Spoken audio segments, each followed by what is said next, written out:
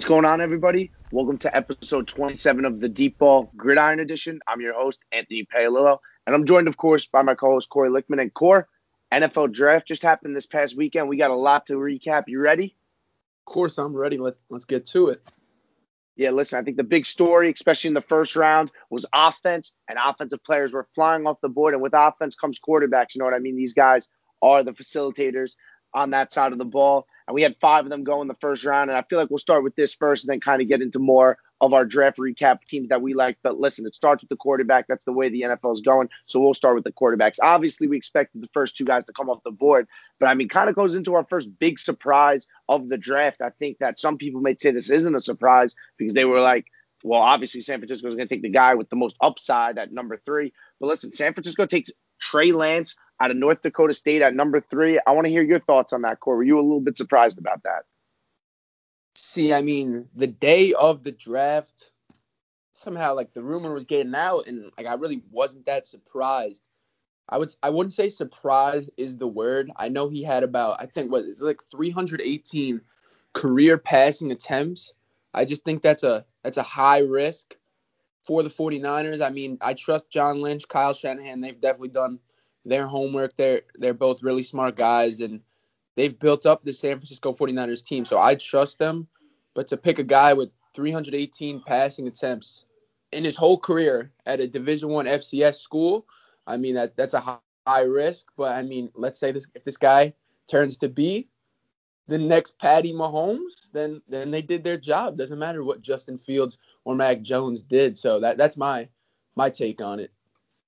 Listen, my take on it is what scared me about the 49ers, that it really felt like they were so in love with Mac Jones that it like couldn't be a smokescreen. Because, I mean, ultimately that's what it was, right? They kind of hid from the fact, I mean, up until the last day, kind of Trey Lance obviously was like in the conversation. But I feel like you ask 10 people, 9 people are saying, all right, it feels like at least Mac Jones is going to the 49ers, not who they think should.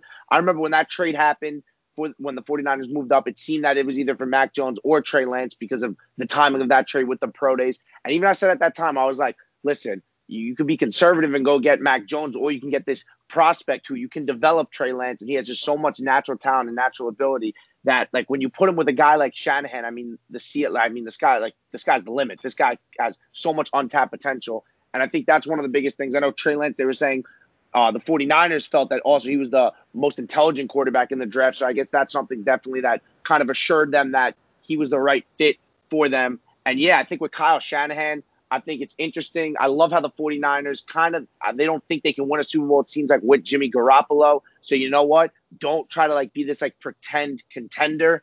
Kind of, you know what I mean? Like, just, I love their strategy of, all right, let's risk it. Let's go with Trey Lance because, I mean, that's a guy who you bet on. I mean, his athleticism is unbelievable. Like you said, not a whole lot of college experience. And that kind of brings me into this other thing. People are saying, oh, I don't like Trey Lance might not be game ready yet. Trey Lance, like, oh, might sit here. Listen, you trade 2 future ones, you move up in the draft to take Trey Lance. If you ask me, I think he has to play. Like, I know he might not be 100% ready, but listen, that's why you're the 49ers. You have a great defense. You have a phenomenal running game. Trey Lance is already a good athlete that he can rely on his legs early in his career. I think from day one, you have to give him a shot and let him grow because that's the only way he's going to get better. He played 1 game in the past calendar year. He hasn't played enough against high-level competition. The only way for him to grow is to get game reps and play. So I think if you're the 49ers, you play him right away. Yeah, I mean, make some valid points there. I think you trade up to the 3rd pick like that and you get your so-claimed guy in Trey Lance. I kind of agree. I think I'm not necessarily sure he should be the starter from day one, but I still think that it's a tough position. It's similar. I'm not going to compare it to it, but with the Dolphins last year, like Ryan Fitzpatrick was doing really good. The team was doing good. And then they bring in Tua. He doesn't do as good as Fitzpatrick. I mean, the team's still winning. I could see a situation if he doesn't start right away and Jimmy G is starting, I could see the team get off to a good start if they're healthy. Then you bring in Lance, and then it's just like a complicated situation. I honestly agree with you. I think if you give him the start from day one, you give him the start from day one, and if he's showing like he needs some time, then you put in Jimmy G. I think you trade up those picks he should be your guy, and he should have the confidence to know that he is your guy from day one, honestly. Yeah, listen, I think when the Dolphins made that move too, they kind of like looked at themselves and they were like, listen, we don't think we're going to win a Super Bowl this season, even if Ryan Fitzpatrick like starts the season. Like we may be a little better this season, which I think the Dolphins may have been a little better. Maybe they win an extra game, right?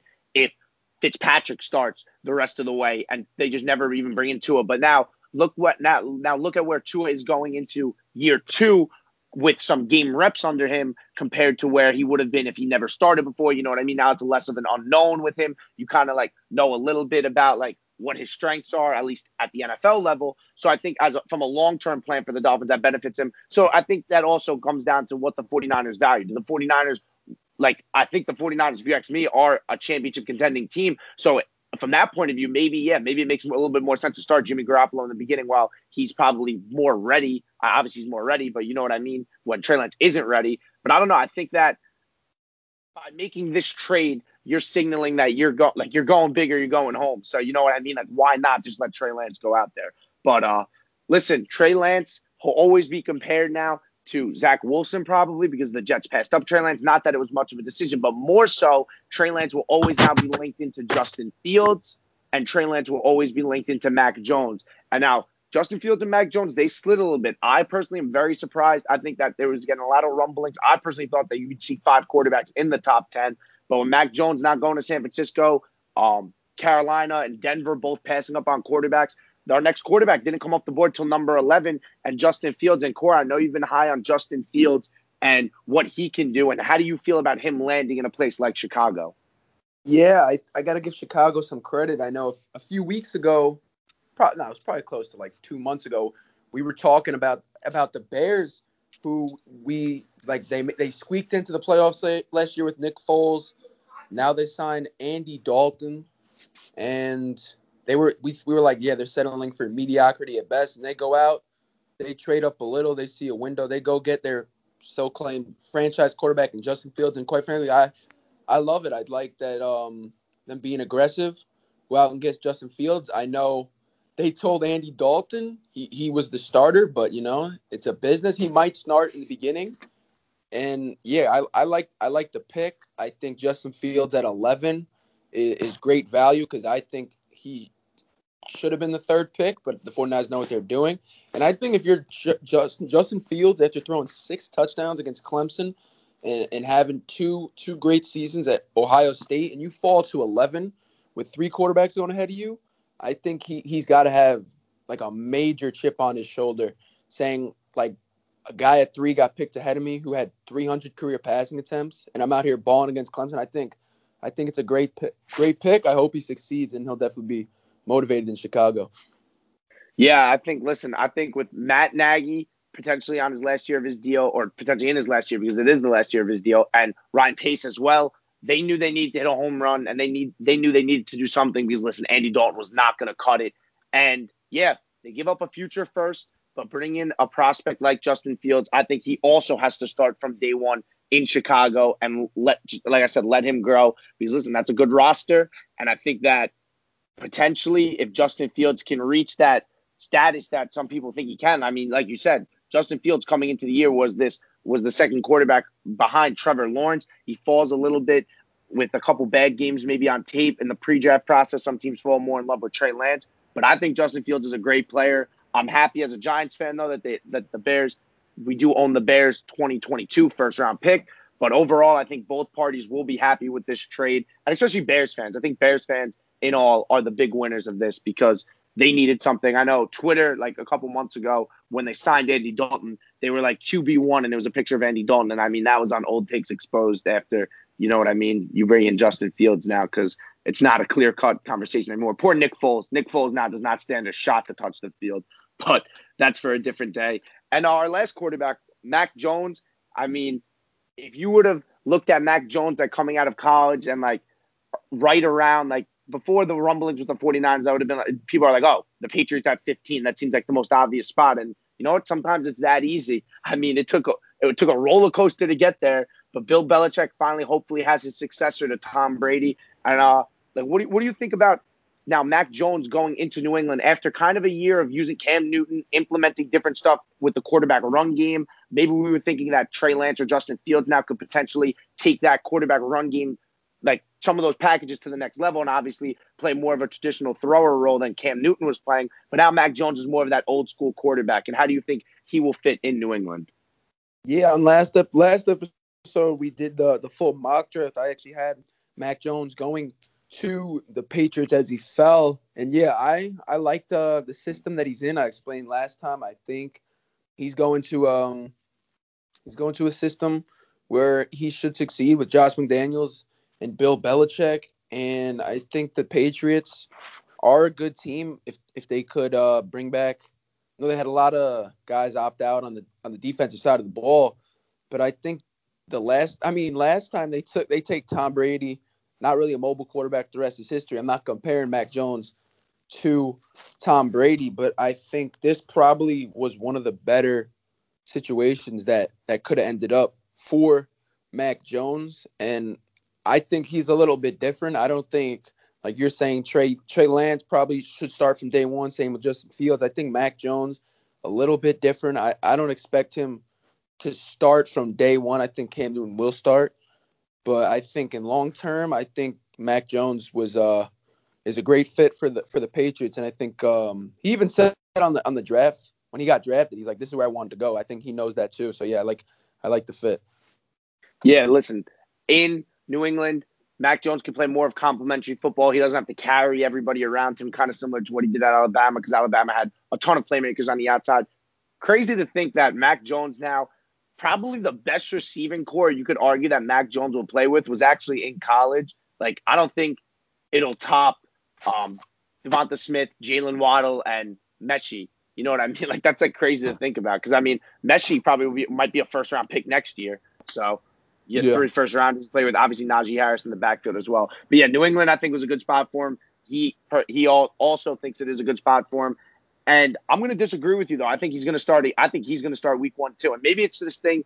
I just personally think that if you're going to spend that much like capital, a first round pick or more, on a quarterback, like, let's see what he has early and let him grow, because you're just not going to get that much. If you ask me, I think you're like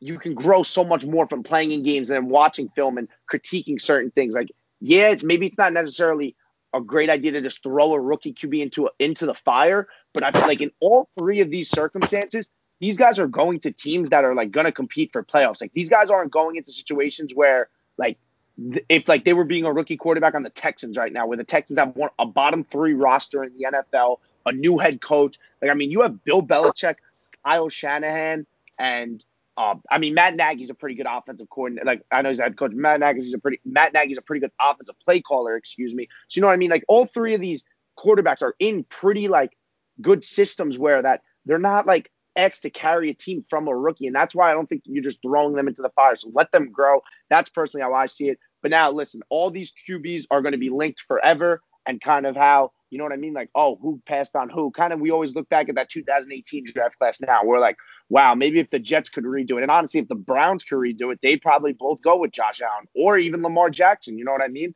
Lamar Jackson, it was the 5th quarterback taken in that draft, and he's the only one with an MVP award. Josh Allen, if you ask me, I think Josh Allen, I think I'd probably take Josh Allen number 1 over Lamar Jackson. But I mean, it's a pretty good debate for another day. But I'm curious to see.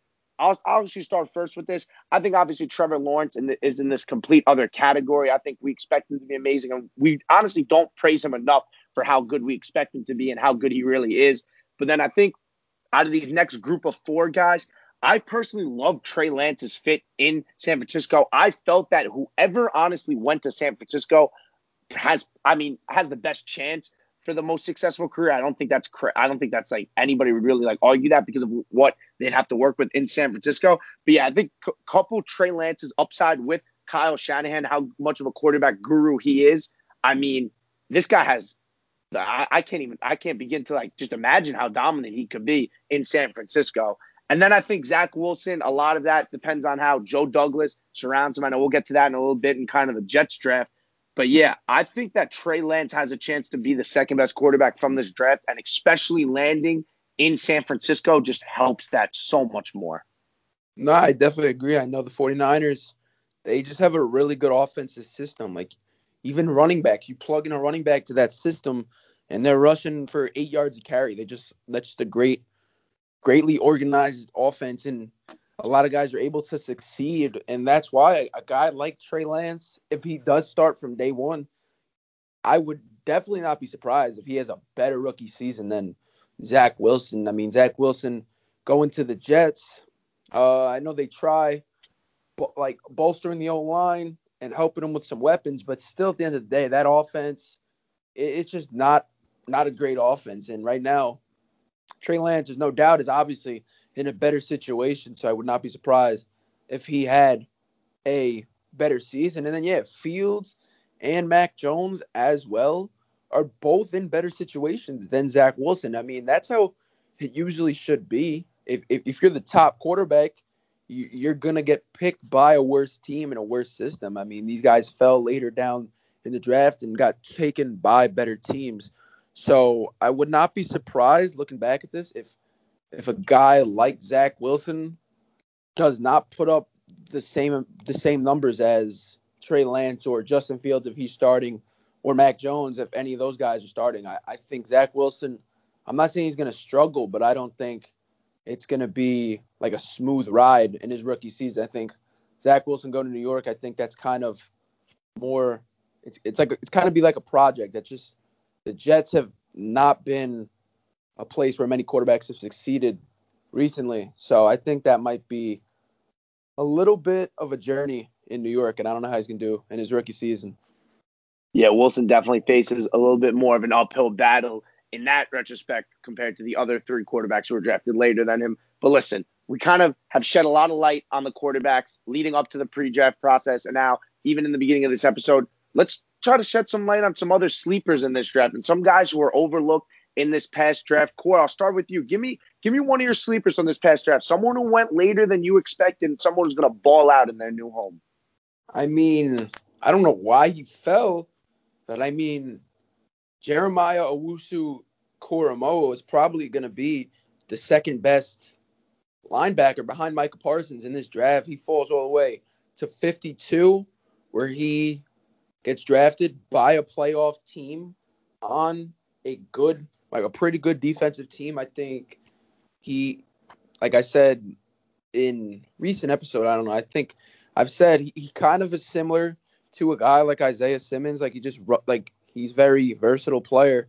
So I expect him to thrive in a system with the Browns coming off a trip to the AFC divisional round. I think him falling to 52, you get a first round talent there. I think that's big to help your defense when you're already a playoff team.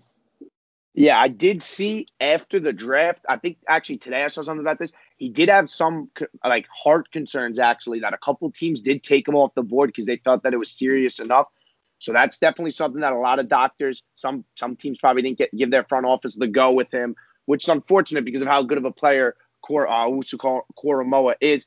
But at 52, the Browns, if he could stay healthy and if that condition is just a worry, let's say, I mean, they get an absolute steal at 52. The Browns added Greg Newsome in the first round, a cornerback from Northwestern, and Koramoah, a linebacker in the second round. I think you could argue that they had the best rounds 1 and 2, talent-wise at least, of anybody in this draft. I'll go with another surprise. This might be a little bit of a homer pick. Another guy who a couple days before the draft, some things came up about his knee that, all right, maybe he'll fall out of the first round. But there was a time at number 11 where it felt that if the Giants reached that edge rusher, they would take Azeez Ojulari out of Georgia. Maybe, and that seemed a little crazy, but with the need, it didn't seem that crazy. When they moved back to 20 during the draft, I think a lot of Giants fans would have been like, all right, if we take Azeez Ojulari here, would not be mad. That'll help our pass rush. The Giants get him at pick 50, and not only do they get him at pick 50, they also pick up an additional third rounder, trading back in the second round. I think that was a job well done. Ojulari, as I've said many times, wreaked havoc off the edge at Georgia. He's a speed rusher. He can be versatile in the fact that he could drop into coverage and fit perfectly in Patrick Graham's system. So, like I said, it might be a little bit of a homer pick, but I think a lot of people can say that Ojulari at 50 is insane value. Yeah, definitely agree. I thought he was going to go in the first round. I could have saw him going to potentially Baltimore in They had 2 late first-round picks. I thought they were going to go wide receiver and edge. And I just thought that if Azeez Ojulari was there, they would take him. But instead, they go a DN, I don't know how to pronounce it, like Odafe Owe from Penn State. But yeah, I Yo, thought did he switch? Wait, hold on. I'm sorry. Did he switch his name? It was Jason Owa the whole time. And I guess his real name is, I didn't even know his real name. And I saw it today. I was like, who is this guy? I was like, I thought it was Jason Owe who got picked by the Ravens. I was so confused. This guy just changed his name after the draft. I don't know. I could have sworn he got announced as Jason, too, on the draft. I think it did, honestly. I'm not sure. Yeah, it did. Yeah, exactly. It says right here, Jason Owe will be known as Odafe Owe in the NFL. All right. Shout out to the legal team who got his name changed, who got it out pretty quick. You know what I mean? Good for them. Good for ESPN being prepared, because, I mean, now I look at it and it does say Odafe, so hats off. Sorry to cut you off there. I just thought that was very peculiar.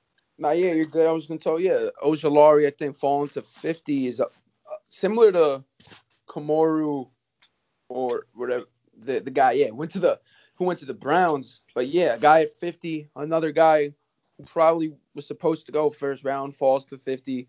Despite injury, I think at the 50th pick, if you get a guy like that, you got to take him, the talent there. And with the second round pick, they get a 50th overall, already gaining an additional pick. I think the Giants did really well after getting a playmaker in Kadarius Toney at number 20. Yeah, I think we'll touch on the Giants in a little bit here as well. But one thing about Azeez Ojulari's knee injury, too, Dr. James Andrews, one of the most famous doctors, I feel like, in the world, did clear him, and they said his medical's checked out, so it shouldn't be a problem. So that's good. I have a couple more sleepers here that I'll shed some light on. Core, your boy Trey Sermon in the third round, I think, goes probably to running back heaven in San Francisco. I think he has to absolutely love that. Another guy after you touch on Sermon is Ohio State teammate Shaun Wade. I believe he went in the 5th or the 6th round, I want to say. I want to say it's the 5th round. He went to Baltimore.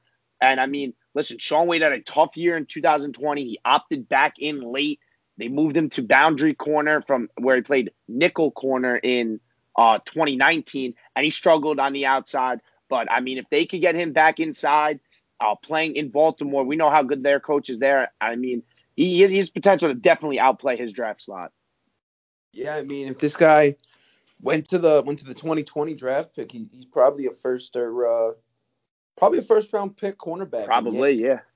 He falls to the 5th round, and that's another great value for the Ravens to get a guy like that. I know he didn't have a great season. I know he was talking about Devontae Smith in that national championship game. It didn't really work out. But, I think a guy like that falling to the 5th round after supposing to be a first round pick the year before, I think you get a little humbled. So hopefully he comes out and outplays his draft stock, because the talent's there, just didn't really get the job done this year. And yeah, Trey Sermon, the guy going to the 3rd round to the San Francisco 49ers. I mean, this guy rushed like an animal late in the season. Yeah, going to the 49ers, like you said, running back heaven, basically. You plug in any running back to that offense, and they're pretty electrifying. So Trey Sermon, maybe a busy backfield, but if he gets a chance, I would expect him to succeed in that backfield.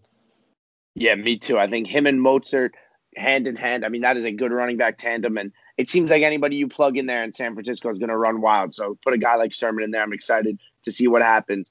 But we'll definitely get to more of these sleepers kind of as we talk about some different topics, because we're going to go into our winners and losers of the NFL draft, and we have a bunch of these. I definitely think this is going to be pretty fun, a fun segment type, because I feel like, Corey, I got pretty creative with some of these. But we'll start basic. We'll start with our teams first. Core, I want you to give me a couple teams that you really thought absolutely killed the draft and should kind of the 2021 NFL draft champions. I know it's only May. We haven't seen any of these guys play a snap in the NFL yet. But, I mean, who do you feel like won the draft so far?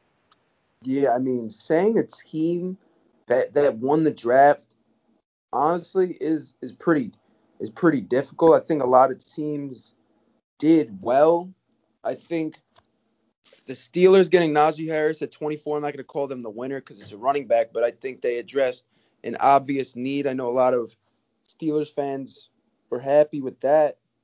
And I thought the New York Jets did a good job. They get Zach Wilson. They trade up to number 14 to get Elijah Vera Tucker. They take Elijah Moore in the second round, get their guy, another playmaker, then take even Michael Carter in the fourth round, running back out of UNC. So I think a lot of teams did well. And another winner, I'm going to say the NFC East. I think Philly, they knew they weren't going to get Devontae Smith if they stayed at the 12th pick. Yeah, 12. at the 12th pick. Yeah. If they didn't trade up, they go get Devontae Smith, a wide receiver desperately needed. I know it hasn't worked out, but after the big three, it wasn't like a guy you could take in that position. And yeah, the Cowboys getting Micah Parsons at number 12, I think arguably the best defensive player in this draft to get him at 12. And then obviously we know how the Giants did. So yeah, those are some of my winners for this year's draft. I'm with you. I know you're a Jets fan. I think the Jets also did a very good job in this draft. I had to get their quarterback some help. I think Vera Tucker is the best interior offensive lineman in the draft. So going up to get him, I think, was a smart move. Then you take Elijah Moore early in the second round to give him another receiver. And I mean, Elijah Moore, we've always talked about him. We kind of levitated to watch a lot of Ole Miss this year because of how exciting they were. And then, yeah, Michael Carter in the fourth round, then Michael Carter in the fifth round. So I think the real winner here are Jet fans named Michael Carter. Whoever is a Jet fan out there named Michael Carter, because now you got two guys on the team that share a name with you. Pretty impressive. But That's funny. You said the NFC East. I'll go specifically to you said the Giants. I love what the Giants did. Take Kadarius Toney. They take Azeez Ojulari. They also pick up additional first rounder next year from a Chicago team that, who knows, I don't think anybody would call Chicago a lock for the playoffs next year. So that pick could easily be on the right side of the first round for the Giants. And who knows, with Daniel Jones's contract, not contract, but you know what I mean? Like he's got, after this season, you have one more affordable year on his deal, and then they have to decide on his fifth year. It's kind of a make or break year for Daniel Jones. So, I mean, if he doesn't show that he's the franchise quarterback, now the Giants just have another asset to move up and go get a quarterback in the 2022 NFL draft. But yeah, they also add Aaron Robinson in the third round. I thought from a cornerback from UCF, he's an Alabama transfer. He played very well in man coverage, something that maybe now the Giants have a very big surplus now at cornerback. So I want to see how Patrick Graham uses that. But you mentioned that trade with the Jets moving up to 23. I think the Vikings also did a very good job in that trade. They moved back from 14 to 23, and they still take an offensive lineman that they desperately needed, Christian Darrisaw, who I thought fell a little bit too much. But they also added the 66 and 86 pick in that draft, and they take Kellen Mond, who, listen, I'm not the biggest Kellen Mond fan, but, I mean, that's a guy, a developmental quarterback, and it's kind of like an extra pick. And then at pick 86, they also take Wyatt Davis, who's going to be a day one interior starting lineman for them, which, again, I think is a very good value pick. And also in the third round, they took Chaz Surratt, the linebacker from UNC. He's a guy who converted from quarterback to linebacker, then was an All-American linebacker. So, yeah, I thought the Vikings had a pretty sneaky draft. And another team I'll shed some light on, I mean, I don't necessarily think that this team was they're a big winner. I don't really know what they did that was so spectacular because I feel like he kind of fell into their lap. But the Los Angeles Chargers, taking Rashawn Slater at 13. They were lucky to have him fall. They were desperately needed an offensive lineman. And then they take Asante Samuel, a cornerback, which is also a big need on their team. So, yeah, I think you could argue that that's another team that in the first and second round probably had as best of rounds as you could give them. Yeah, I agree with all that you said. Yeah, the Chargers getting Rashawn Slater at number 13, definitely great value. And then, yeah, Asante Samuel in the second round, a cornerback definitely of need. And then another winner, I'd say, I didn't mention him, obviously. I think the Chicago Bears trading up and getting their franchise QB, because I think Justin Fields is the truth. I know they gave up a future first-round pick, but I think, when Justin Fields is tossing some touchdowns to Darnell Mooney and Allen Robinson, they'll say it was worth the first-round pick. So, yeah, I think the Bears are another winner. And, yeah, I agreed with most of yours, especially I like the Chargers one.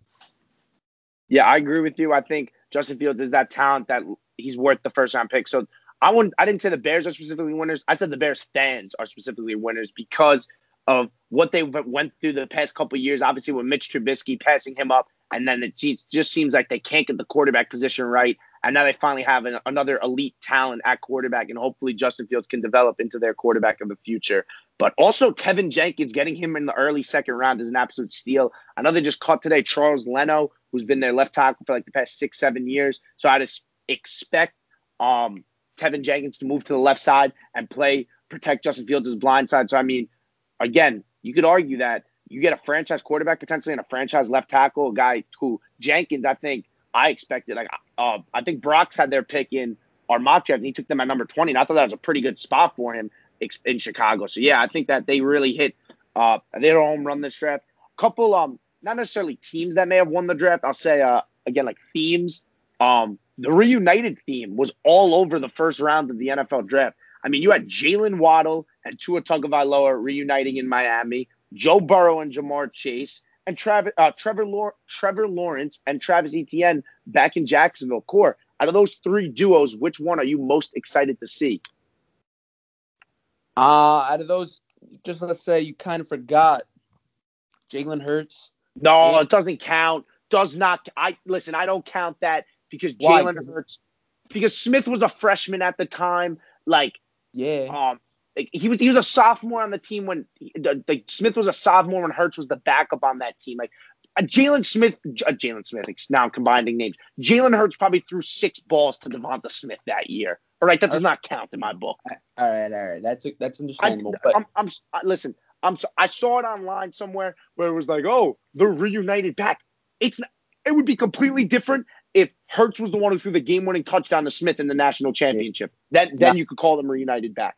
But I just knew I don't count it. I don't count it. They're on the same roster, but amongst the ones you say, I mean, the one that I'm looking at most, I know Joe Burrow's ACL might not be. I'm not saying it might not be in great condition after they miss on Penei Sewell. But, yeah, I mean, Jamar Chase and Joe Burrow, I think, has got to be the most anticipated reuniting of college players. They were just so dynamic at LSU. I'm really excited to see what they can do in the NFL despite not having a great O-line. And we'll see if that'll come back to haunt the Bengals. But for now, you look on paper, you see a Jamar Chase, Joe Burrow link up. I think that's got to be the most exciting one of the reunitings. Yeah, listen, I think if you take in a couple 20 years from now, we start ranking iconic QB to wide receiver duos in college. I mean, I think Jamar Chase and Joe Burrow have to be on that list, especially because of how many touchdowns they threw. Chase caught 20 touchdowns from him, I believe, that year. But I mean, Chase was the Biletnikoff winner in the same year that Joe Burrow won the quarterback award. I think it's Davey O'Brien and the Heisman Trophy Award winner. You know what I mean? So then going into Cincinnati, I can't imagine what's going to happen with them. I mean, it's pretty cool to see these guys playing together at the next level, but you kind of did allude to one thing. That's one of my losers. I'll get to that in another thing before I say one of my winners, but I agree with you. I think Burrow and Chase is definitely going to be the most exciting to watch at the next level. One last winner I have. I don't know if you saw the clip on Instagram. Did you see Matt Rule's wife? The pick with Chuba Hubbard. Yeah. I think Matt Rule's wife is a winner because now she's made a selection in the NFL draft. I think that's pretty funny though. It is cool, I think, to see how those college coaches now go from the college game into the NFL, and it's literally these guys played against each other. They played against each other at college. Matt Rule was yeah, I couldn't help see you run all over me at Baylor and then not take you when I had the chance. And Urban Meyer too. Urban Meyer, I think he took Tyson Campbell with his first pick in the second round. That's a guy who we recruited out of Ohio State and didn't get in Ohio State, but you know what I mean? Now he gets him in the NFL. So I know he also reunited with one of the tight ends from Ohio State, Luke Farrell, I think is his name. He took him late in the 5th round. So again, it's kind of cool to see how they come back to guys who they've really known now. If you really want to think about it, Urban Meyer knew probably some of these prospects for almost 5 years now because when he recruited them coming out of high school, you know what I mean? 4 or 5 years, give or take.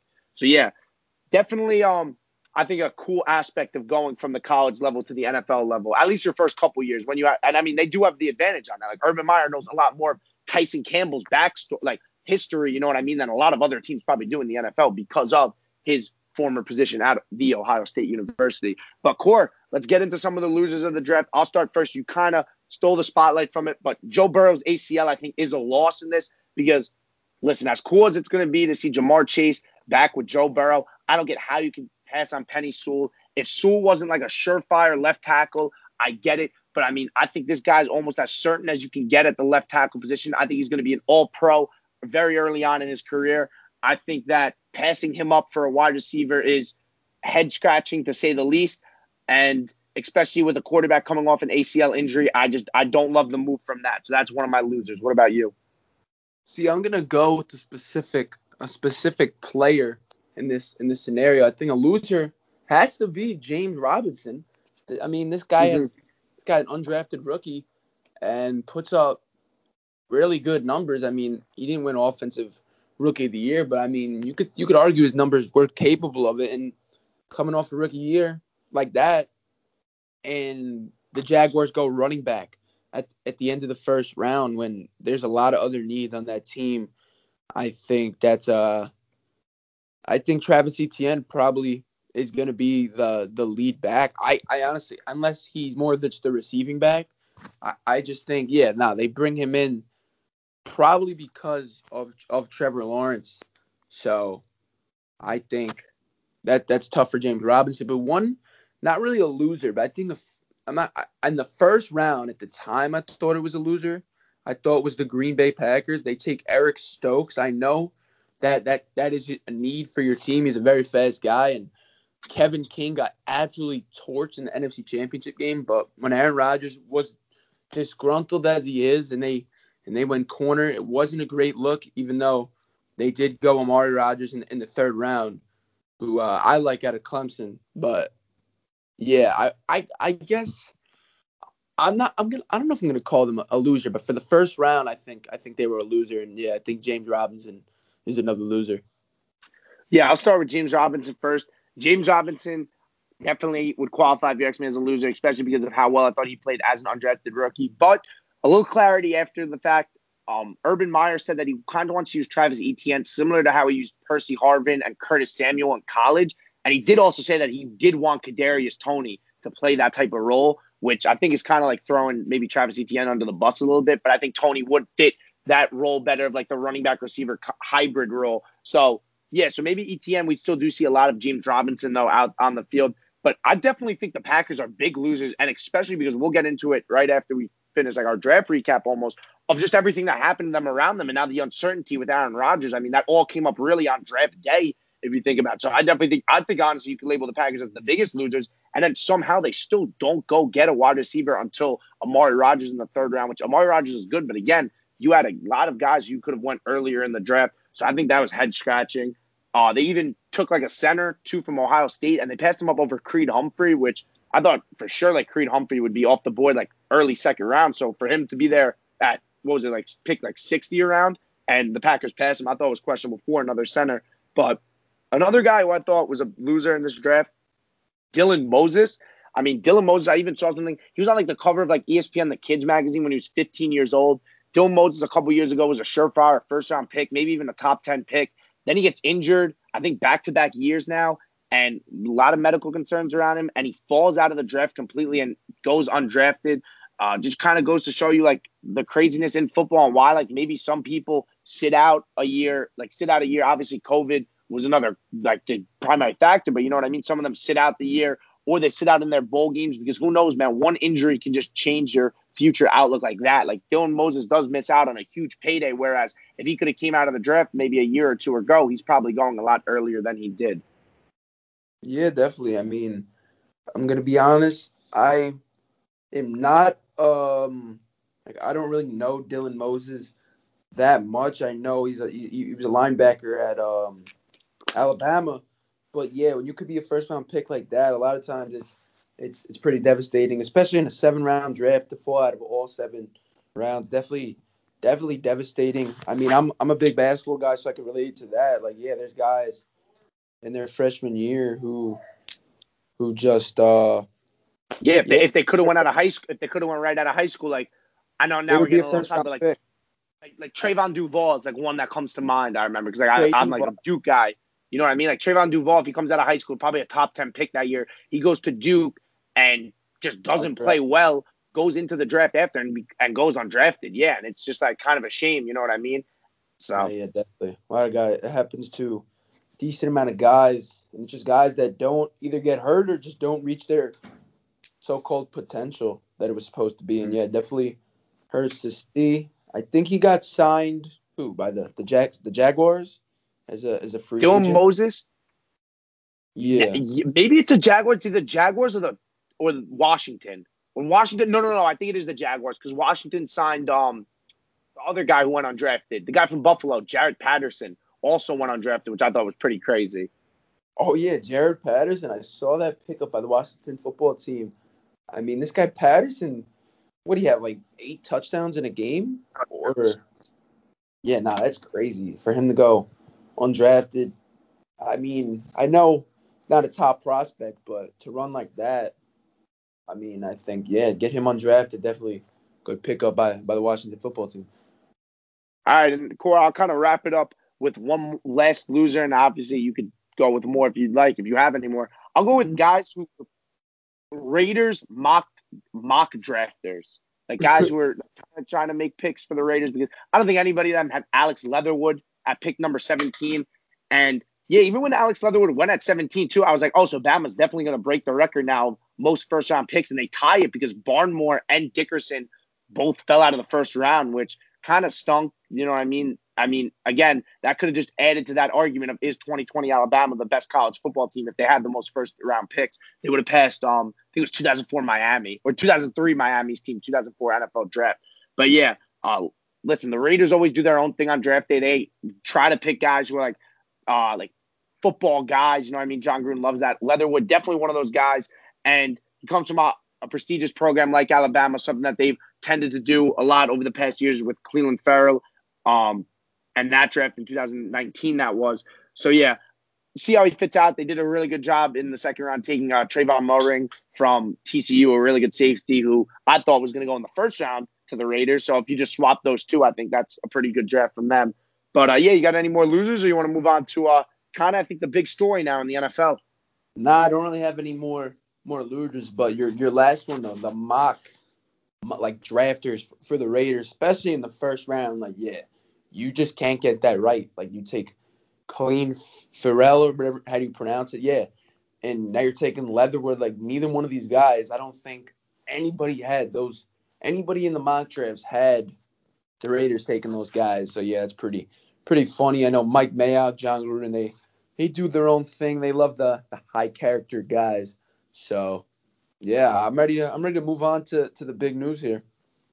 One last thing I want to say too. I'm sorry now. Obviously now, poor Aaron Rodgers isn't getting enough time to shine. But like Mike Mayock was like the draft analyst really on NFL Network. So I do think it's interesting, like how maybe like front offices see people and like players versus how like television guys or guys like not even like Mel Kiper and Todd McShay start rating their players. You know what I mean? There's definitely because there's a lot of guys that we see that like aren't necessarily like Leatherwood, for example. I think for like the casual fan who's reading things from McShay and Daniel Jeremiah and Mel Kiper that, you know what I mean? Like maybe that is a reach, but apparently like they talked to some teams and yeah, they had him in like the 20s to 30 range. So it really wasn't that big of a reach. So I do think that's interesting. And I do think that's something maybe to note that when we're talking about steals, like from the NFL level, like it wasn't really that much of a steal because that's how the NFL teams were evaluating them. But that's enough draft talk. We'll probably talk even more about the draft, but obviously one of the best, most exciting times of the year. But I mean, right before the draft, an absolute bomb is dropped on us that Aaron Rodgers wants out of Green Bay. And it's something that like it's been in the works for like really the past year now. And yeah, I think it's something that this is a legitimate threat, Corey. And I think the Packers fans should be terrified of this. Yeah, I mean, this guy, Deshaun Watson obviously really won out of Houston. I mean, I don't see how Aaron Rodgers could possibly get traded unless he just like says, yeah, I'm not playing, but definitely should be terrified. I know Rodgers definitely had the team this year to at least get to a Super Bowl and win it. but they have not really helped him a lot. I mean, you draft Jordan Love in the first round. You take a cornerback in the first round, and everything going on. I guess they never take an offensive player, and the one offensive player they take is Jordan Love. And yeah, if you're a Packers fan right now, this is just not good news. But in my opinion, at the end of the day, I still think he's going to be a Green Bay Packer starting next year. What do you think? Ultimately, I think at the end of the day, I agree. And the reason why I say this too is I personally think if you look at the time that this came around, this did occur on draft day, which you could look at it a couple ways. But one of the ways that I want to look at it and kind of focus on it is that it was kind of Rodgers' last chance with San Francisco at number 3 for sure, taking a quarterback and a quarterback of their future. Aaron Rodgers is a San Francisco, was born in California, San Francisco 49ers fan, went to school at Cal Berkeley. I think Rodgers did want to be the quarterback and play on the West Coast with Kyle Shanahan. And I think that was his last chance of maybe something happening. So I think by him all the stuff leaking, I think they did say too, he wanted the 49ers trade that they made that day to get accepted. So I think he really wanted to go to San Francisco, to be honest, because like I said, I think that's why it comes out that day, because now that they have Trey Lance, San Francisco's done. You know what I mean? They're not trading Trey Lance to Green Bay, because Green Bay, if they're trading Rodgers, has Jordan Love. But if I had to say, I think he ends up staying in Green Bay, but only just because it's so hard to trade quarterbacks of his nature because of his value. You know what I mean? And just how can you give up on a guy as talented, as accomplished as Aaron Rodgers? But if we're to say that relationship between him and the GM, I think Guttenhurst is the guy's name, is brutal. And he literally also said that he won't play unless they fire the GM, which we could be in for a standoff. We could be in for a decently long standoff between these two guys unless they figure it out. Apparently, they've been trying to figure it out all offseason. They've been meeting with Aaron Rodgers, but Aaron Rodgers seems to be living it up. Obviously, he got engaged this offseason. He's been hosting Jeopardy. And Aaron Rodgers is pretty long guy, I'd say, to the point that he just wants I don't know, he's just maybe we see him too much as going with the flow or stuff, but he just wants at the end of the day, I think Rodgers just wants to be respected. And maybe he feels that Green Bay, he definitely feels that Green Bay doesn't respect him. And I think that Green Bay picking the quarterback last year, if you asked me, was them seeing that maybe Rodgers only had 2 years or so left, and they just got their plans completely blew up in their face when Rodgers had an MVP year. Because listen, if Rodgers regressed a little bit from 2019 to 2020, people would be saying that yeah, maybe Jordan Love wasn't that brutal of a pick, especially if they had a first-round grade on Jordan Love and they think he's going to be a eventual successor. But when Aaron Rodgers has an MVP season, I think that if Green Bay would have went out then and traded Jordan Love in the offseason, I would have been look, we messed up. Aaron's still our guy. That maybe they could have saved that relationship with Aaron Rodgers. But I don't know. I think it's pretty hard now at this point. I think it's to the point of no return now, kind of remaking this relationship. And I think there's I honestly do believe now, I kind of contradicted myself a little bit, but I do believe that there's a shot that Aaron Rodgers does end up on a different team. And apparently we were a lot closer than we think to having that happen on draft day. Apparently there was a lot of rumors about that. But if he were to go to a different team, where do you think he's going? See, I know he put out the 49ers, the Raiders, and the Broncos. And quite frankly, if it's amongst those 3 teams, I'd love to see him on the Denver Broncos. I think the Broncos, I wanted them to take a quarterback like Justin Fields. I think they have a good team. I think if Aaron Rodgers goes to the Denver Broncos somehow, they instantly become an AFC contender, and the AFC West gets a lot more interesting. If he goes to the Broncos, the loser is the AFC West with the Raiders and probably the Chargers, and that division gets bolstered a lot. And I think he goes to the Broncos. That'd be a really interesting scene. He comes over to the AFC. He's in a division with Patrick Mahomes. That'd be must see TV in my opinion to see. We get Rodgers, Mahomes 2 times a year. I would love to see if he's gonna go anywhere. I'd love to see him go to the Broncos. We get Rodgers, Mahomes twice a year, and we get Rodgers, Justin Herbert twice a year. That'd be insane, man. Yeah, I disrespect But her. yeah, I think. Nah, I think Denver's a realistic spot, and I think another thing that kind of tips your hand at there were still reports. I know Denver did get Teddy Bridgewater, but there were still reports that Denver did like Justin Fields, and Denver passed him up on. They didn't even have to move up for him. They did pass up Justin Fields, so maybe they think they're a lot closer to getting Aaron Rodgers than we do, and that's why they did pass him up. But I think, if they have a shot, I think they have to definitely go for it. I saw like a mock trade that like if Denver gives up 3 future ones and Jerry Jeudy, like do you think the Packers say yes? And I think that honestly, I think there's an argument to be made if you're the Packers. As crazy as it sounds, I think if you think Jordan Love's ready to play and you really believe that you have the right guy, Jordan Love, this is the exact type of move that gets you absolutely fired and loses you half your fan base if it fails. But if it works, you look like an absolute genius. So I think it would be something to definitely think about if that were on the table. But yeah, I think Denver is the realistic spot for Rodgers. But interesting spot is New Orleans with Sean Payton and taking over you go from Drew Brees and then you get Aaron Rodgers. Aaron Rodgers played in cold, windy Lambeau Field all of his career, and now he gets to call the Superdome his home. I think that would be an awesome place for him to go play. I don't know how the Saints would get under the cap to do that, but with Taysom Hill's $140 million fake contract, they could figure anything out. But yeah, what about like Vegas? If you ask me, I think it's just like a bad. I don't know why he'd want to go to Vegas. I think it'd be cool with John Gruden and Aaron Rodgers, but I think if you go to Vegas, you're definitely the third best team in that division. You know what I mean? I don't think that's a good spot. I think playing in the AFC West would be pretty tough because you have Mahomes and obviously Rodgers is better than Herbert, but you do also have Herbert, who's another elite quarterback in that division. But so if you get a roster like Denver's, who Denver has a very low-key roster, if you fill in their quarterback spot with a guy like Aaron Rodgers, that's a Super Bowl roster, if you ask me, honestly, talent-wise. Some of the guys are a little young. They need to develop. But if you put him on, like, the Raiders roster, I still don't think that team is, like, Super Bowl ready. No, I agree. I think the Raiders are not like the Broncos. I think the Broncos have good skill guys, but they also have a good defense, and the Raiders necessarily aren't there on both sides of the ball. Like, you put Rodgers on that offense, they're probably, I'd say, a top 5 offense in the league.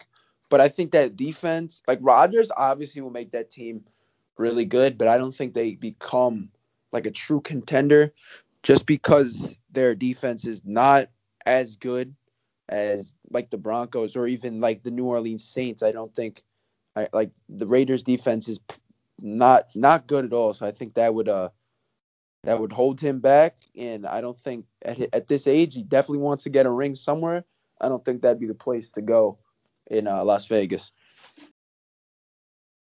With you on that, but let's kind of wrap it up. This is definitely something that now we got something more to talk about because this is something that we're going to watch very closely and how it unfolds. But I'll kind of like finish this part off by I'd hope that Aaron Rodgers does finish his career in Green Bay. As much as I'd love to see him maybe play in Denver under John Elway and with Jerry Jeudy and Courtland Sutton. Ultimately, I know they said that Bart Starr and Brett Favre both only played 16 years in Green Bay. Aaron Rodgers is going into his 17th season, so it's like, will he be the first one to play 17 years? Ultimately, I do hope Aaron Rodgers stays in Green Bay. I hope he finishes his career in Green Bay because I personally like to see those like quarterbacks finish their career with like the same team that they started with. You know what I mean? Few exceptions, but ultimately, what about you? You want to see Rodgers still in Green Bay throwing touchdowns to Devontae Adams? Yeah, I'd love for him to stay in Green Bay and go chase a second ring for himself. But yeah, I was saying if there was a place I'd love to see him go, it is to Denver. But if I had the choice, I'd rather him just stay. And I'd like to see him win one more ring before he calls it a career. And if he got that in Green Bay versus somewhere else, I think it'd be a whole lot more special. So yeah, I'd definitely love to see him stay with the Packers. Well said. I think everything that now, like, it seems that he's going to have to kind of overcome now with Green Bay. You know what I mean? Like, it would almost make winning a championship in Green Bay that much sweeter. That, like, he was able to figure out, like, this problem. Whereas, like, I mean, it's crazy. Like, if you want to start arguing Rodgers is, like, the best quarterback of all time, I'm not going to say this is like this is like a pretty decent hurdle in his career. You know what I mean? That if he could like come off this and still win a Green Bay and like in Green Bay, you know what I mean? People could be like, well, Brady, when it got difficult with Belichick, left to Tampa. You know what I mean? He might have won, but he left. At least Rodgers like stuck in there and figured it out. Listen, I don't think that's a apples to apples comparison, but still more ammo for really pro Rodgers GOAT talk. You know what I mean? Not yet. I think Rodgers, he wants to be. I don't think he could possibly be the GOAT, but yeah, he wants to go down as a top quarterback of all time. I think it'd be a lot more better on his legacy to stay in Green Bay. I know Brady left, but he had 6 rings before he went to Tampa. It's a whole different. I think he proved himself just enough. Yeah, that's a little bit of a whole different situation. There's kind of like levels to it, and yeah, Brady. I'm not talking about pure talent, but yeah, the guy had 6 rings. He could have did what he wanted. He stays in Tampa. I mean, he stays in New England. He's the GOAT anyway. He wanted to challenge himself. Go to the NFC. He wins a ring. So yeah, I think it's a little different between the two.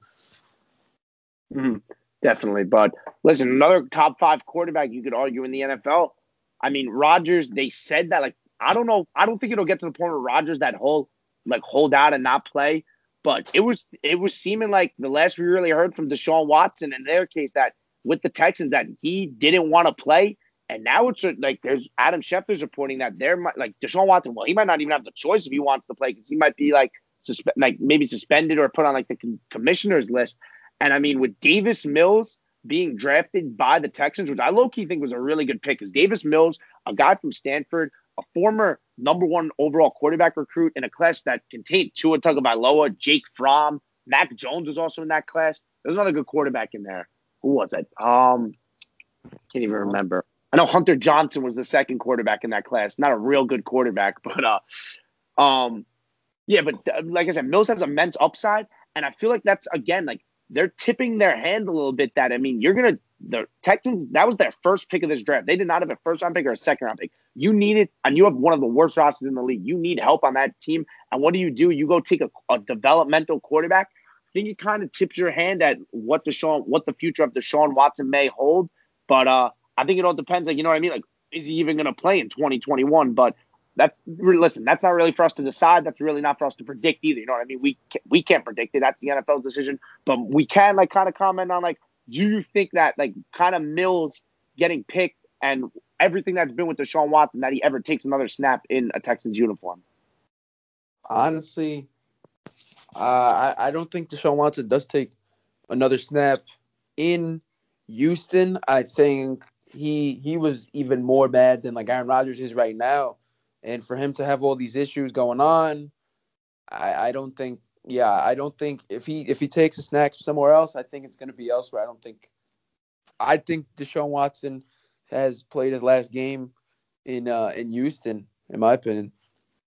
Yeah, I listened a couple months ago. I think I probably said on here, at least that's what I think, like, that I don't think that Deshaun Watson ultimately does get traded, because, again, trades like this for that talent at the quarterback position just don't happen, because of how much you have to give up. Like, you're never going to get equal value in that trade because of how, like, Deshaun Watson, you can't put a price tag on him, how good he is. But yeah, that relationship seems like it's forever gone. It seems like that's Rodgers right now times 10. So yeah, but if Rodgers, now this is getting a little crazy. This is hypothetical talk before you wrap everything up.